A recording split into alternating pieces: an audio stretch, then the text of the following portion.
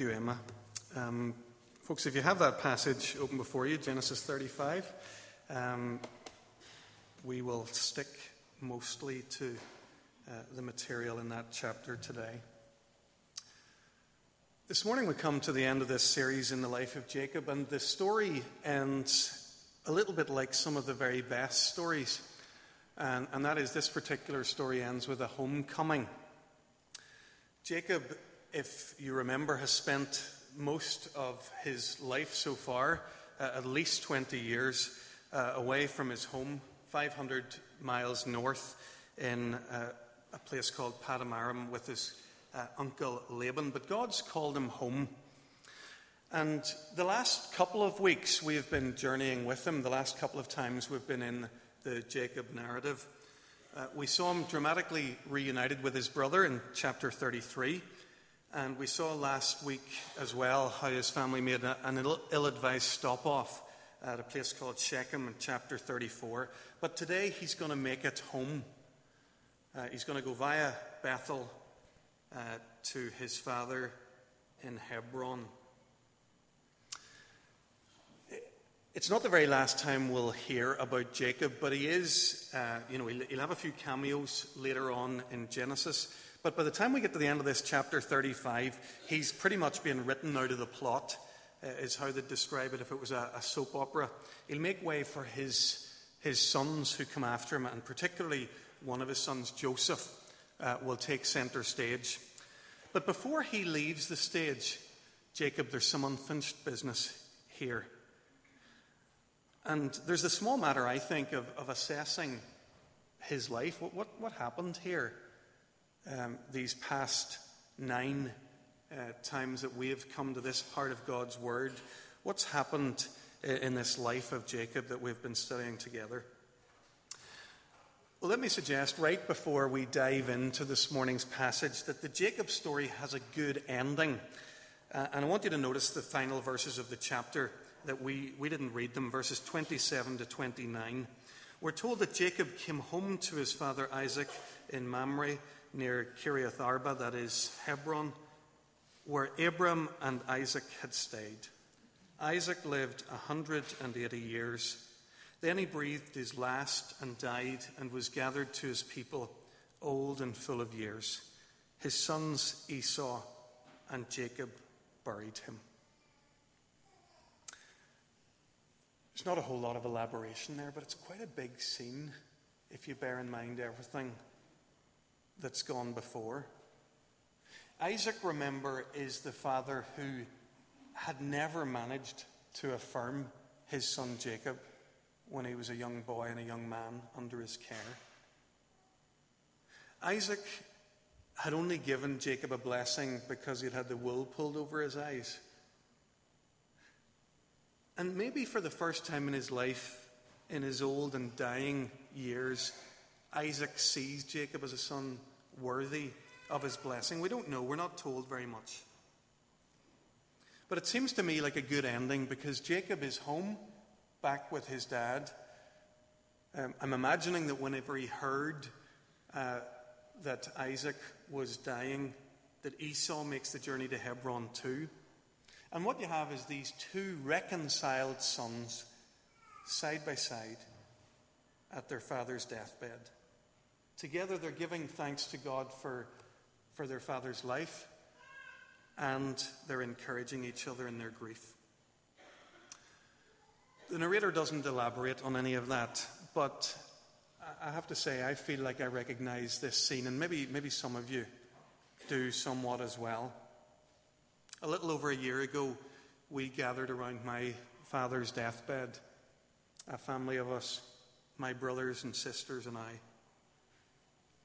And although it was a time of great sadness, I remember coming away from that period of our lives very grateful to God that we had been able to be there with Dad in the last, and that we were reconciled, that we were brothers and sisters who were together.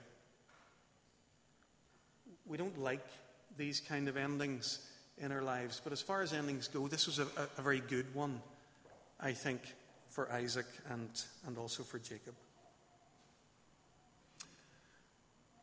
We're going to try and spend a few moments today getting a handle on the whole of Jacob's life. What have we learned from this part of God's word that better equips us to follow Jesus, to be his disciples in the here and now? Let me suggest that the two biggest things going on in the life of Jacob are these: Jacob's transformation and God's grace. There are signs of both of those again here in chapter 35, in this final narrative, a chapter of the Jacob narrative. For the sign of the transformation, just look at the first verses. Very simply, we find Jacob obeying God. Verse 1, God says, "Go up to Bethel, settle there, build an altar there to God." And if you let your eye then run down to verse 6, you'll see that Jacob and all the people with him came to Luz, that is Bethel, in the land of Canaan. There he built an altar. God says, "Go to Bethel and build an altar." Jacob goes to Bethel and builds an altar. Jacob's obeying God. Jacob's been in Bethel before, if you remember, right back near the start of our story. And there's a real contrast with this visit to Bethel and his previous one. Then he was a fugitive. He was running as hard as he could to get away from home, to get away from the life that he needed to escape from. But now he's journeying home, wanting to reintegrate back into his family and his life. Then, if you remember, he wasn't looking for God. God had to interrupt him with a dream and appear to him in that way. Now we see Jacob as a man who's constantly hearing from God and meeting with God. Somebody who's open to God's guidance and his transformation. I think there's an even clearer indication of his transformation in between that verse 1 and verse 6. If you look at verse 2, Jacob's been commanded to go to Bethel, and he says, "Yeah, I will, but before I go, there's something I need to do." So he says to his family, "Get rid of the foreign gods you have, purify yourselves, and change your clothes." And we read in verse 4 that the people did give him their foreign gods. They give him their good luck charm earrings, and he buries all the stuff together under a tree near Shechem. This is quite weird, isn't it? You know, God first appeared to Jacob 20 years ago at Bethel, and yet there are foreign gods in his house, or in his household. Why is that? Are there some members of the household who haven't quite got it yet? Or is Jacob leading his household in such a way that he leaves room for God plus some other Middle Eastern deities you're interested in? We're not too sure. But in either case, his response at this point is exemplary. Jacob knows he's been invited to come and to worship God, and he knows that you can't properly worship God while you've got other gods. You can't cling with two hands to the living God while your hands are full of other stuff that's still important to you. So he's quick and he's decisive, and he disposes of the gods. Not for the first time in this Genesis narrative, we see the narrator making fun of the foreign gods. I don't know if you're beginning to see this pattern. Sam helped us with it in chapter 31 a few weeks ago. If you remember then, the gods were Laban's household gods. And in that instance, Laban was complaining, "Jacob, you have stolen my household gods." Think about it for a second. What kind of a god can you steal? Or Rachel, she took them and she packed them in a saddlebag or whatever and sat on them. What kind of gods can you use for a cushion? It's laughable. These aren't proper or real gods. And here in chapter 35, what kind of gods can you gather up and bury like landfill in a wee hole in the ground?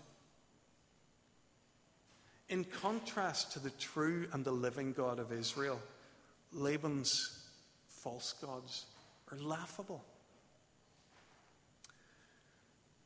Folks, just one last time, we would do well to remember that today. that all other things that vie for our affections, that seem so important to us, they're trivial and they're laughable. Wealth, status, comfort, they're nothing.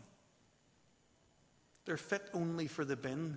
And the sooner we take the step that Jacob did, lift them decisively and put them there, the better. So this Jacob story, and evidenced again here in chapter 35, is a story of his transformation. But it's ultimately a story of much more than that. Jacob's transformation takes place in the context of God's staggering grace. Notice God's grace to Jacob here in chapter 35. Look at what he says to him at Bethel, verse 11. God comes to Jacob and he says, I'm God Almighty. Be fruitful and increase in number. I have to say, I never really noticed that in this passage before. Have we heard those words before somewhere? Be fruitful and increase in number? Yeah, we have. God spoke them to Adam and Eve just after he'd created them. Right at the outset of all things, he says, be fruitful and increase in number. Do you see what God's doing here? He's saying, Jacob, come on right back to the beginning. Let's reconnect you to the big story. To what my intentions have always been for human beings, to flourish under my loving rule. And then he goes on. He says that you'll become a nation and a community of nations. They'll come from you. Jacob, remember that promise I made to your grandfather Abram, the one that your father Isaac told you about? Well, I'm keeping it. I don't forget my promises. I don't ever leave them behind. And I'm passing them on to you. And then in verse 12, God confirms to Jacob he's safely home. He says, the land I gave to Abram and Isaac, I also give to you. And I'll give this land to your descendants after you. Jacob, I haven't changed my plans one bit. Haven't reneged on a single promise. And then again, something I'd never really noticed here. God elaborates on the previous promises. He says in verse 11, kings will come from your body. Jacob, you're going to be the father of a royal line. And of course, if you know the story of Jacob's family, you'll know that there were kings in this line. But you'll also know that the greatest of these kings wouldn't be born for many centuries yet. Just up the road from Bethel, in the small village of Bethlehem. Jacob, there have been ups and downs with your family. Abram, your grandfather, wasn't perfect. That's not why I chose him. Your father Isaac had many and deep flaws. That's not why I chose him either. You and your father, you've been far from perfect, but none of that changes my commitment to you. This story began, God says, with an act of grace. And that's the way it always continues. So God graciously renews his promises to Jacob. But it's much more personal than that, God's grace in this chapter in Jacob's life. God's grace goes much, much deeper because Jacob himself is renewed. Look at verse 10. God comes to Jacob and he reminds him of what he had said to him before on his journey by the Jabbok River when the two had wrestled together. He reminds Jacob of how he had changed his name and how that was supposed to reflect a change in his life. Your name is Jacob, but you'll no longer be called Jacob. Your name is Israel. Look at what God does here. He confronts Jacob with the truth about himself. says your name is Jacob. And we all know what that means. You're crooked. You've lived a crooked life. Twice you've cheated your brother Esau out of what was coming to him. At least once you took advantage of your father's blindness and took him for a ride. Eventually you outdid your double-crossing father-in-law Laban, and you took away most of his livestock. Later on, when Laban was looking the other way, you sneaked off with his daughters, just about everything else in that household that wasn't nailed down, including his household gods. Your name is Jacob.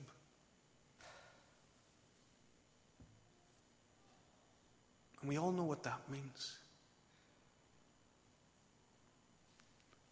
But I'm not going to call you Jacob anymore. I'm going to give you a new name.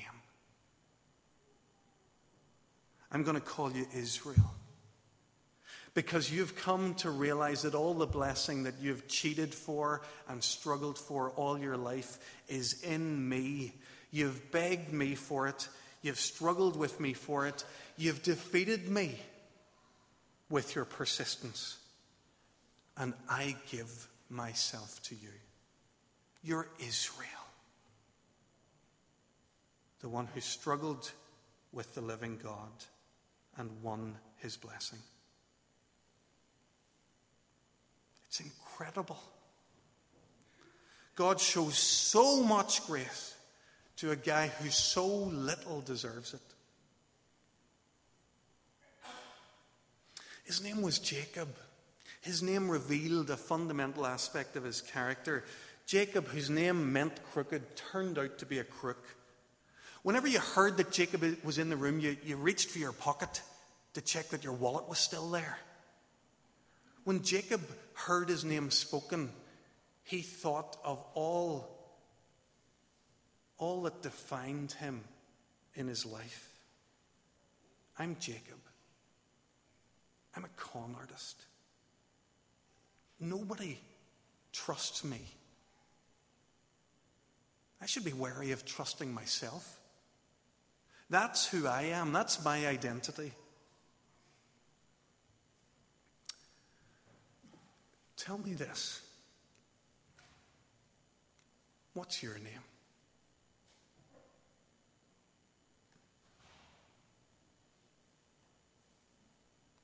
What do you think people think of when they hear your name spoken?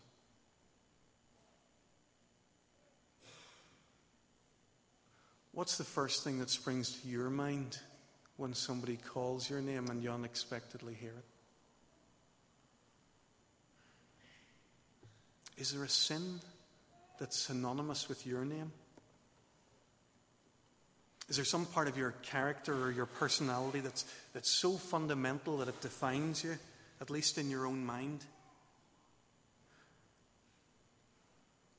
Maybe you're like Jacob. Maybe you're a crook. Maybe you know about cheating or dishonesty in your life that nobody else knows about. Maybe you're selfish to the core. You look at life only to see how it can be lived on your terms, how you can get what you need for your advantage. Or maybe you're proud. Maybe when you're in public, when you're in a gathering like this, you have a sense of all the ways in which you're superior to the people around you. What's the sin that defines you? If Jacob's a crook, what's your name?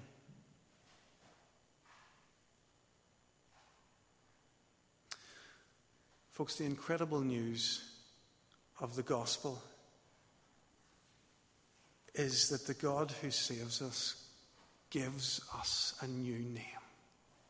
He wants to rename us. The prophet Isaiah talked about this in chapter 62 of his prophecy.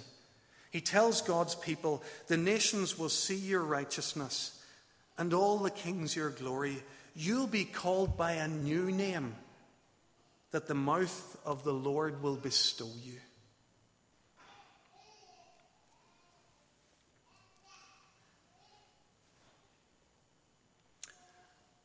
Folks, the truth is that if a guy as utterly corrupt as Jacob can know God's grace and can find his transformation, then so can we. Any one of us. If you're still sitting thinking, yeah, it's okay for other people here, but not for me, I'm saying today it is for you. He can give you a new name. He can give you a new identity, make you a brand new person. There's no longer any aspect of our personalities or our characters that are beyond God's transforming power. It's brilliant. This is the gospel. This is what God wants to do for us.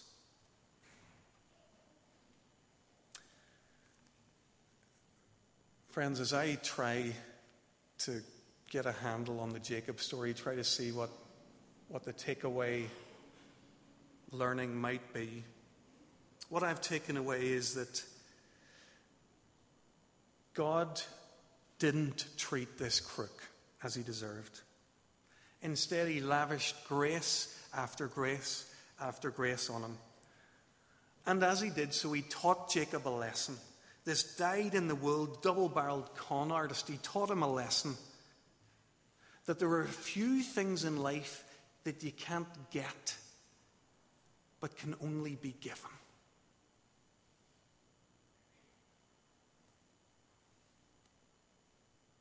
And it turns out they're the important things. The grace and the love of God. A new name.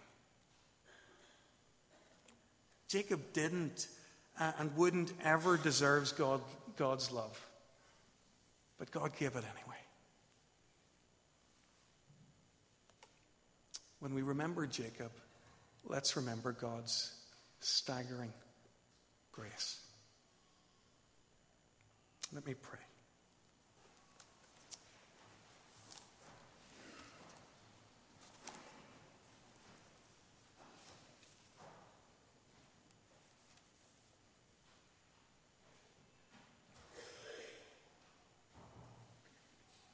Lord, this Jacob story has frustrated us.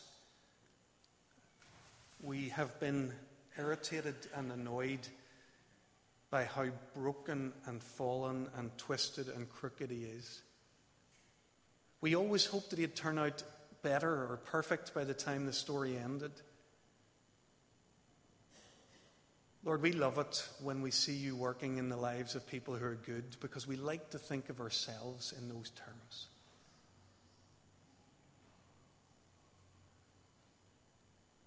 Lord, help us instead today to see in your word the much greater good news of the gospel. That Jacob wasn't good, that he was categorically broken and flawed and sinful, that he was a whole lot like us. And yet you came to him. Yet you drew him into the great story of salvation. You made him one of the fathers of your people. And you gave him a new name. You made him new. Father God, help us to be like Jacob in this regard, that we hunger for you, that we long and cling on to you, wanting your blessing more than anything in the world. And Lord, help us too to live lives amazed at your grace. We pray it all in Jesus' name. Amen.